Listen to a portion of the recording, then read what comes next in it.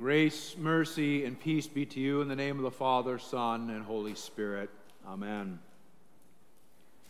Peter, James, and John were with Jesus on the Mount of Transfiguration.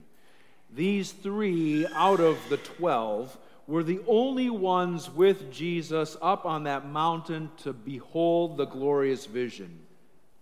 But then Moses and Elijah were both standing there, talking with Jesus in the flesh. They saw the brightness and the change of Jesus' clothes, bright as the sun itself. They heard the majestic voice of the Father from heaven speaking to them as the cloud enveloped them, saying, "This is my Son, listen to him."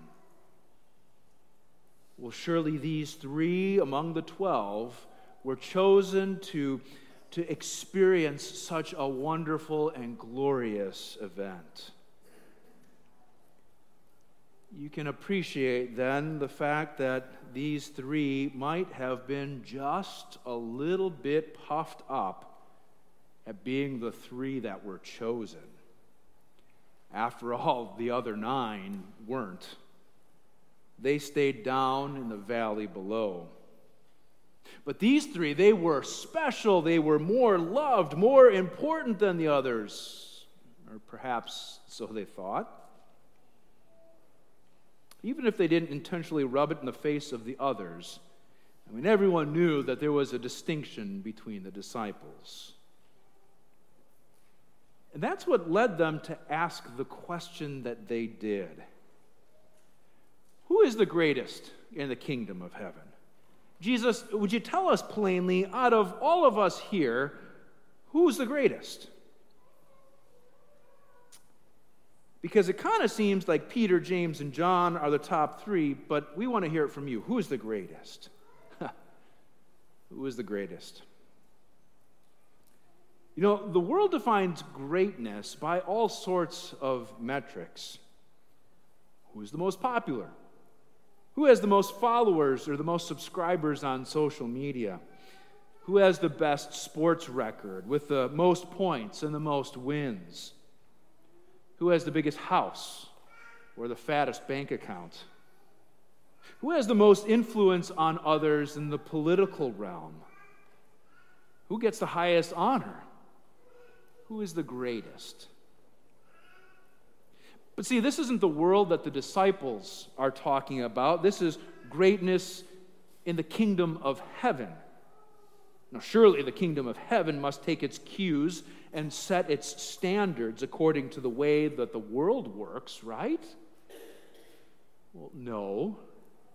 It's quite the opposite, actually. The way that Jesus defines greatness is not based on the metrics of social status, of hard work or reputation.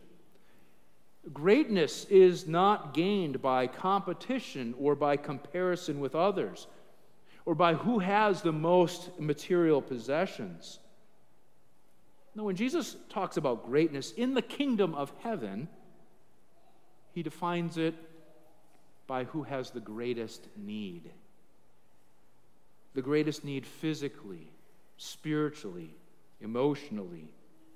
The one who has the greatest need is the one who is greatest in God's eyes. To demonstrate this, Jesus sets before the disciples a little child of all people. Not bold, brash Peter, not James or John, the so-called sons of thunders, but for the sake of giving this child a name, Jesus sets before them Tiny Tim, right? This child, or Tiny Tim, is the greatest in the kingdom of heaven because he can do nothing on his own.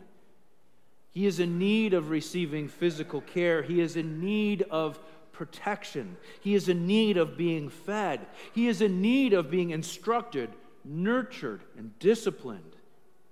And the thing is, he knows it.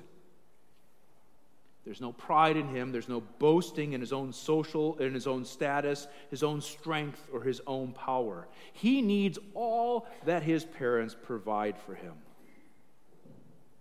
And therefore, as the one who has the greatest need, he is the greatest in the kingdom. For for he is valued by Christ Jesus, the King. Now, this should give us pause. Time to stop and reflect on how you and I have been defining greatness. Are we asking about greatness as defined by the world, seeking after that, or are we willing to accept being humbled to see our own need from God?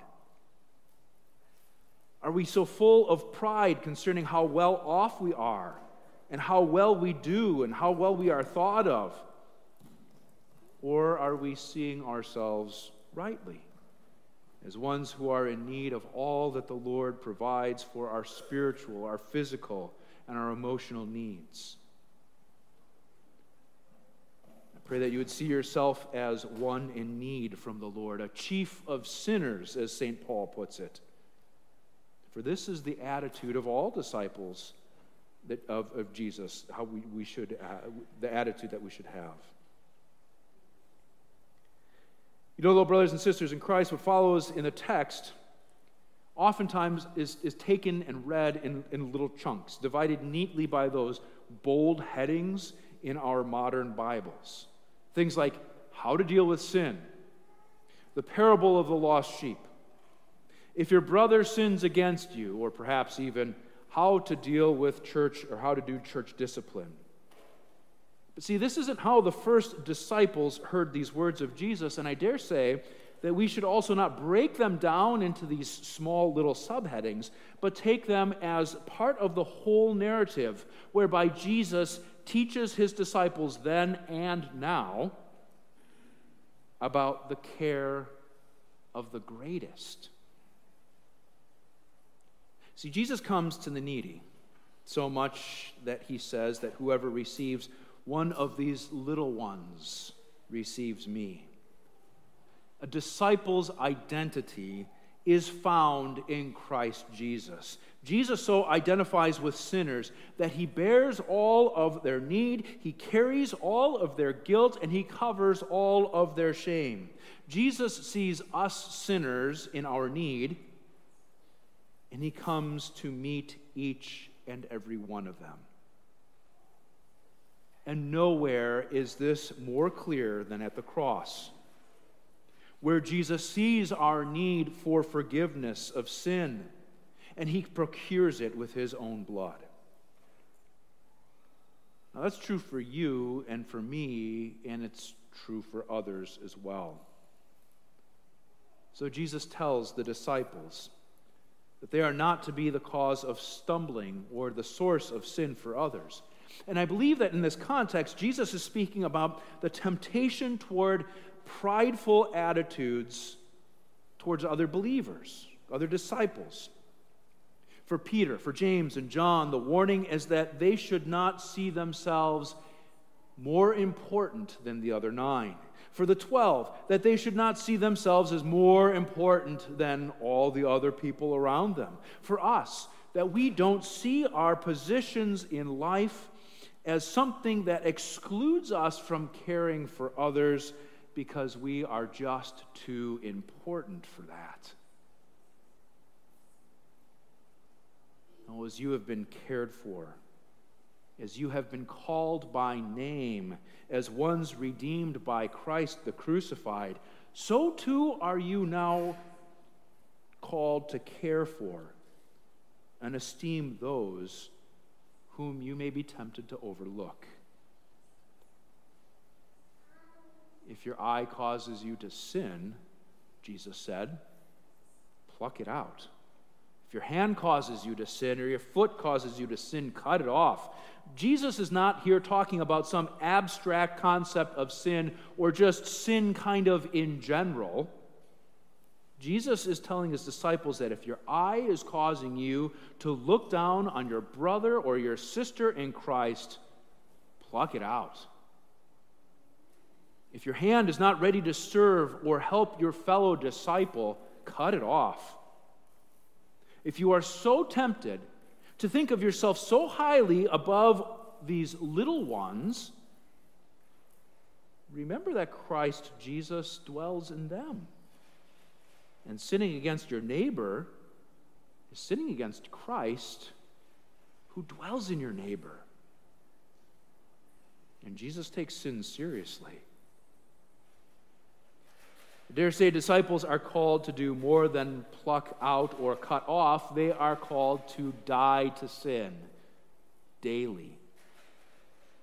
With contrition, with a heartfelt sorrow over our sin, and with repentance, that we might rise again in faith to Christ in newness of life, whereby we seek to honor our brothers and sisters in Christ and to serve them in genuine love. One such way the disciples of Jesus honor and serve one another is in the way that we seek after those who quietly stray from the flock. Now, you've heard the parable.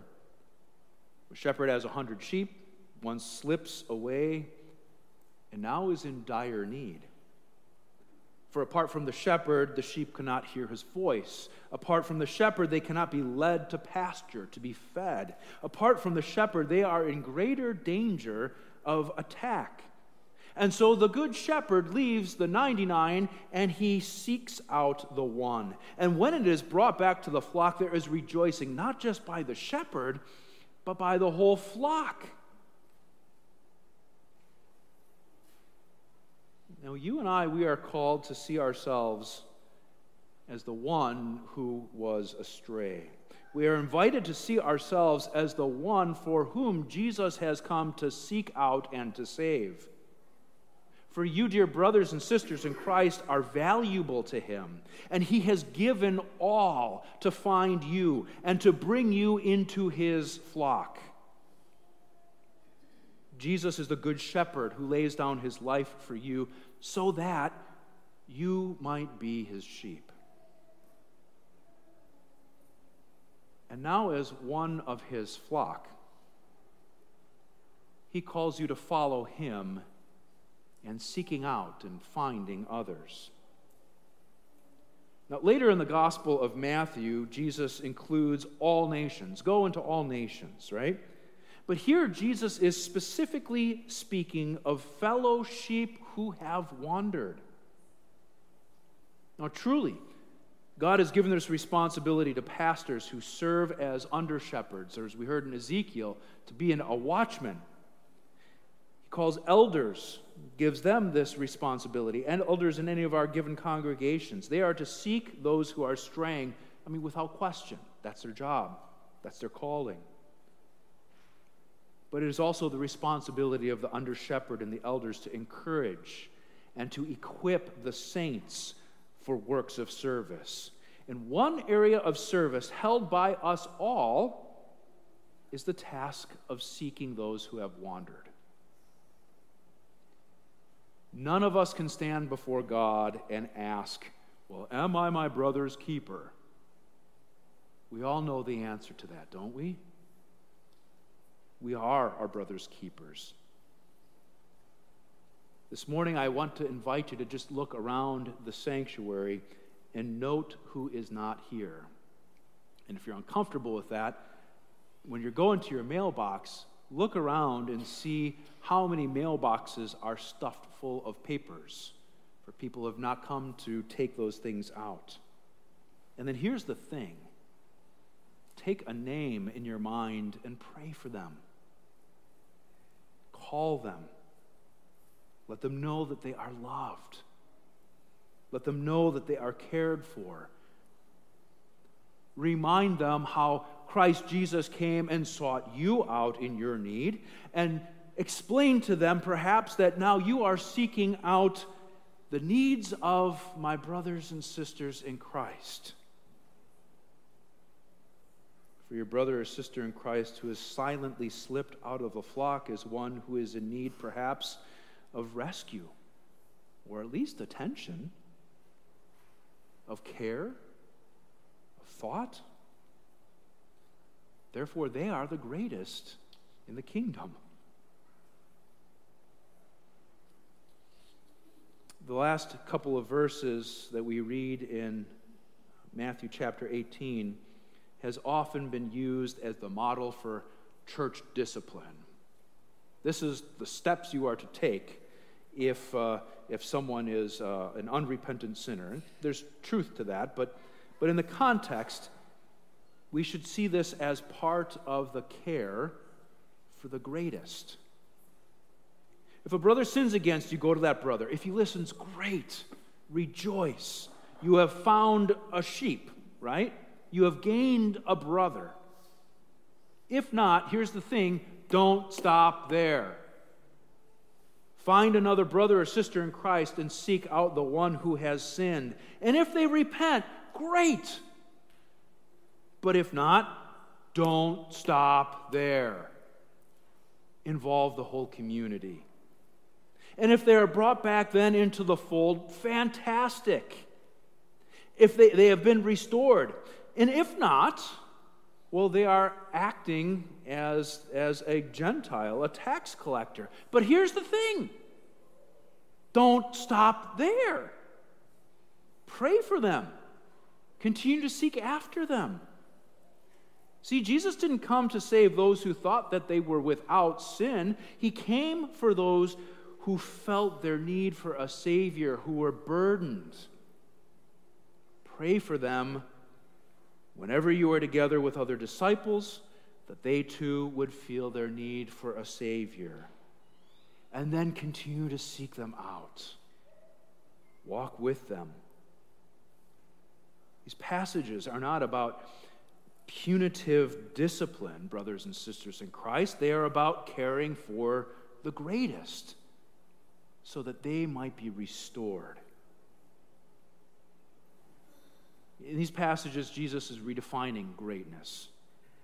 He's calling us to see things the way that He sees things. He's calling us to value what He values. Jesus is calling us to see our own need, to set aside our own pride, and to let it be nailed with Him to the cross. And then having it put to death, again, to rise with Jesus in our baptismal union, to follow Him, and actually caring for the greatest. May the Lord grant us His Spirit so that we would follow Him in seeking out the lost, that there might be much rejoicing in our midst and before the throne of the King over even one who is restored. Help us, Lord Jesus, to be our brother's keeper and to care for those among us in their spiritual, physical, and emotional needs. Amen. Now may the peace of our Lord Jesus Christ, which passes all understanding, guard our hearts and our minds in Christ Jesus, the King who comes to save. Amen.